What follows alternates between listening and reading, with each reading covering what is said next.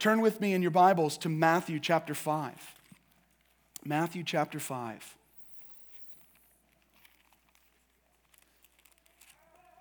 Starting at verse 43, we're gonna walk through a really important idea that will help us learn what it means to bless those who persecute us, bless and not curse. Here's what Matthew chapter 5, verse 43 through the end of the chapter says. It says, "You have heard that it was said, 'You shall love your neighbor and hate your enemy.'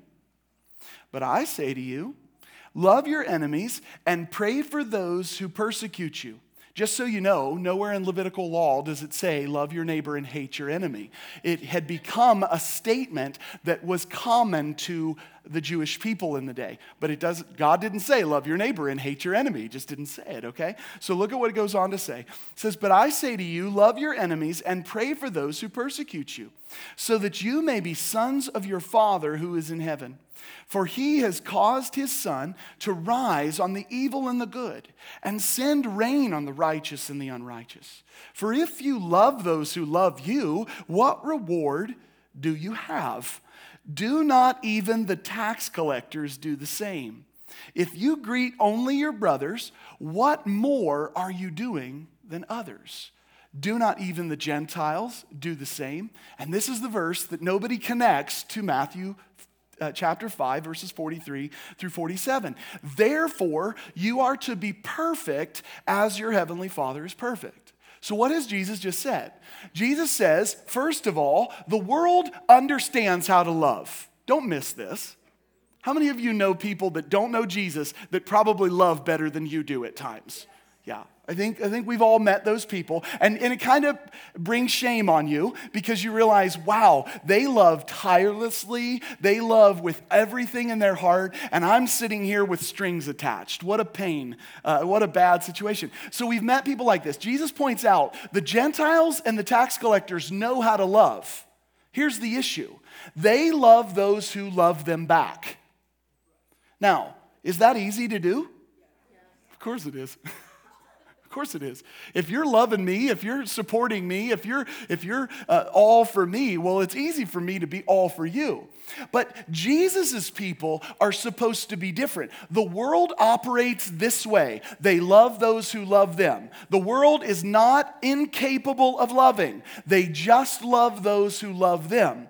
What their problem is that it's incomplete love. They do not know how to love those who love them and those who hate them. So Jesus commands us and he says, you've heard it said, love your neighbor and hate your enemy. But I'm telling you to love your enemies and to pray for those who persecute you. Well, that sounds oddly like what Paul says in verse 14. Bless those who persecute you, bless and do not curse. It's the same concept that's happening here, okay? But then Jesus goes on in Matthew 5 and he says that the tax collectors and that the Gentiles understand how to do this. But you are supposed to be different. And this is when he says this phrase. He says, therefore, you are to be perfect as your heavenly Father is perfect. There's a modern contemporary Christian song that says something like this. And I'm gonna hack the song up, but this song's a hack of a song. So anyway, but it says something like, God never demanded perfection of you, so don't worry about it. It's not what the Bible says. It's not what the Bible says. But the Bible needs to be interpreted by the Bible. We need to understand what perfection is expected of us. Are we going to be morally perfect on our own? No. Do we have everything we need pertaining to life and godliness?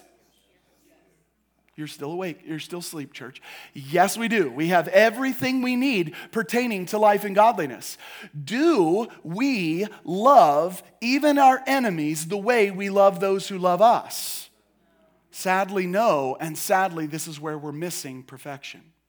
God said, I want you to be perfect as I am perfect. Well, what does that mean? The context tells us what it means. It means to love those who hate you. While we were yet sinners, what did Jesus do for us? He died for us. Are we willing to do that for people who hate us? You know what the problem in the church is? Yeah, but Nathan, if I lay down my life for them, it's going to be interpreted as though I'm supporting them. Nonsense. Did Jesus on the cross support all the sinners? Mind you, that was the whole world. Did he support the sinners he died for in their sin? No, of course not. He died for their sin. You laying down your life for people who are broken, who are in need, is you being like Jesus. Loving those who love you, easy. Loving those who hate you is the challenge, but guess what it means? It means you're to be perfect. It means you will be perfect as God is perfect. God loved us while we were his enemies, church. And we can't even love people we disagree with. We can't even love people that think slightly different than we think. And sadly, this affects the church as well. This is why there's so many denominations and so many church hoppers and so many people running this way and that. Why? Because we don't know how to love like God told us to love.